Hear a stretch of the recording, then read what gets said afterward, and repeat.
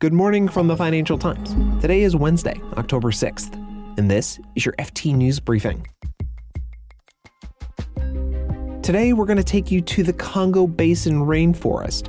Our Africa editor David Pilling went there to find out about a radical plan to create value from preserving the rainforest. The problem at the moment is that the forest is really valued at zero. And when you value something at zero, the incentive is to chop it down and turn it into something that is worth something. Plus, private equity groups are snapping up publicly owned companies for more than a pretty penny. But first, a former Facebook employee was on Capitol Hill yesterday to give U.S. lawmakers a damning inside look at the social media company. I'm here today because I believe Facebook's products harm children, stoke division, and weaken our democracy. I'm Mark Filipino, and here's the news you need to start your day. Facebook whistleblower Frances Haugen was in Washington yesterday, and she told U.S. senators that the social media company repeatedly chose to maximize online engagement instead of minimizing harm to users. The FT's Kieran Stacey said Haugen had powerful specifics to back up her point. She described how a bunch of Facebook employees had come to Mark Zuckerberg to suggest that the company might want to tone down some of its algorithms so that, in her words, the platform became less twitchy. It became less likely to promote content heavily because people were interacting with it. And they said, look, we don't have to do this everywhere. We just want to do it in certain countries where there's a real risk of violence. I think she was mentioning at the time Myanmar. And she used that as an example of a broader theme, which is that whenever Mark Zuckerberg and Facebook in general were given the choice, do you want to tone down the virality of what happens on your platforms? Or do you want to keep everything tuned up to the max and thereby absolutely milk every penny of revenue you can out of this platform? They chose the latter. And that was her broader point. And Haugen also had a specific suggestion to lawmakers about regulating Facebook. She said they should focus on the algorithms, not content. Facebook, along with other social media companies, enjoys legal protections under something called Section 230 of the Communications Decency Act. This means that Facebook, Twitter as well, other platforms can essentially publish other people's content without getting sued. Now, she said, look, if you do want to limit those legal protections, which is something that Congress has talked a lot about, but don't limit it in terms of what content is allowed to be on there. Limit it in terms of what the platform is liable for in terms of its own algorithms. So if Facebook has an algorithm that massively promotes a piece of disinformation, make sure it can be punished legally for that specifically. Target your regulation at its algorithms. Don't try and ban certain types of content. That's the FT's Washington correspondent, Kieran Stacey.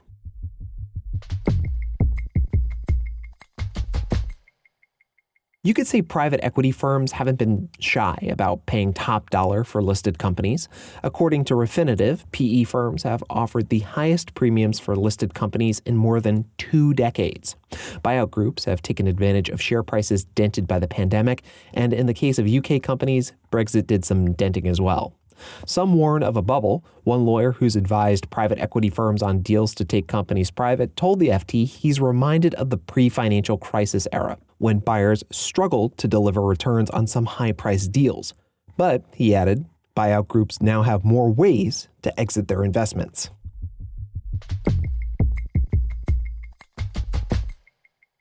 The Central African nation of Gabon is unusually wealthy. It makes money from oil, but the country is also blessed with another extraordinary natural resource, a huge section of the Congo Basin rainforest known as the lungs of Africa. It really is a magical place. That's the FT's Africa editor David Pilling. He recently visited Gabon. The forest was pretty still and quiet.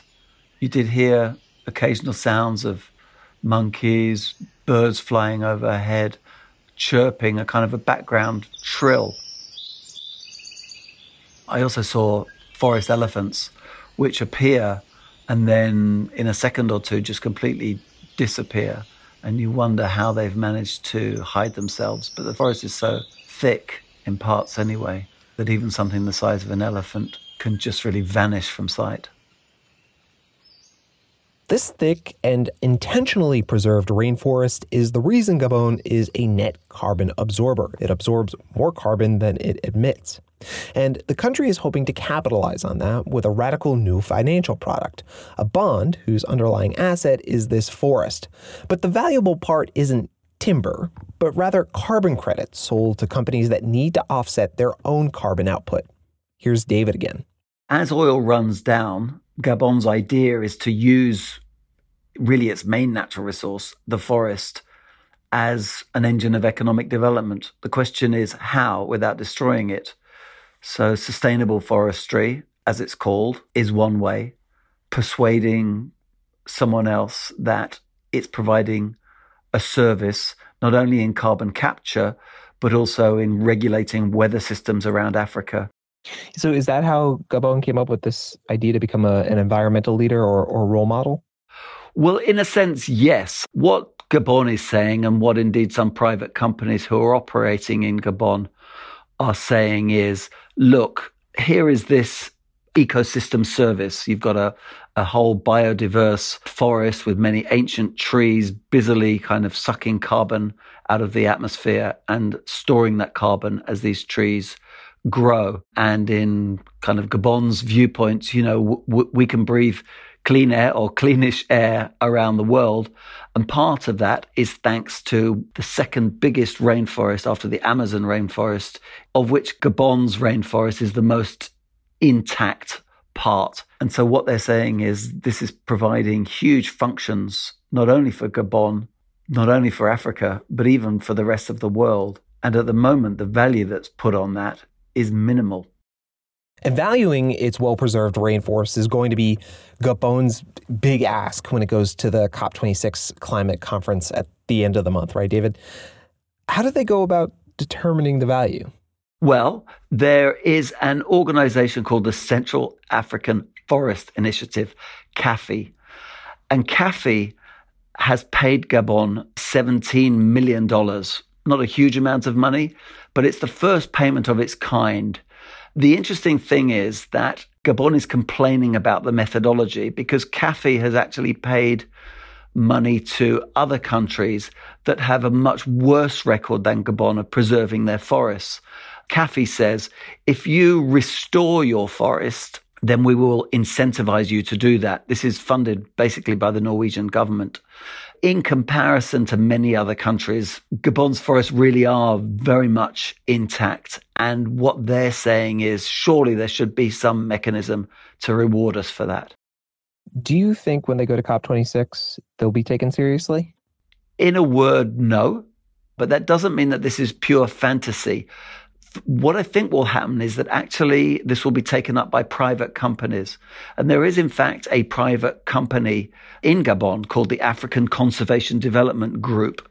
They have got a concession to about 3% of Gabon's forest. What they are saying is, what we would like to do is to quantify how much carbon we are saving by our stewardship, and we will sell those as carbon credits. And they want to sell them to companies, to airlines, to oil producers, to banks. And what this company is saying is, we have these credits, we can sell them to you, and then we can package up those credits and float them off in a $300 million bond. Now, if they can persuade markets that this is valid, then Gabon could presumably follow in its tracks. David Pilling is the FT's Africa editor. Thanks, David. Thanks very much, Mark.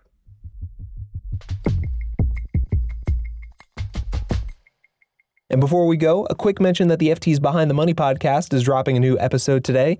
It's the David and Goliath story of the tiny climate-focused hedge fund that took on ExxonMobil and won. I've included a link to the new episode in our show notes. Make sure you check it out. You can read more on all of these stories at FT.com. This has been your daily FT News Briefing. Make sure you check back tomorrow for the latest business news.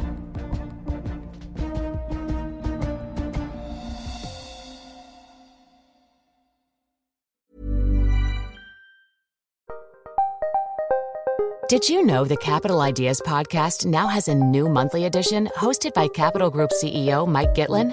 Through the words and experiences of investment professionals, you'll discover who was their best mentor, What's a mistake they made that changed their approach? And how do they find their next great idea? Subscribe wherever you get your podcasts. Published by American Funds Distributors, Inc. Hi, this is Matt and Sean from Two Black Guys with Good Credit. From a local business to a global corporation.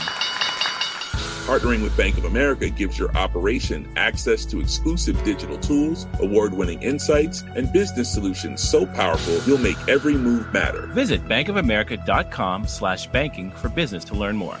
What would you like the power to do? Bank of America, N.A., copyright 2024.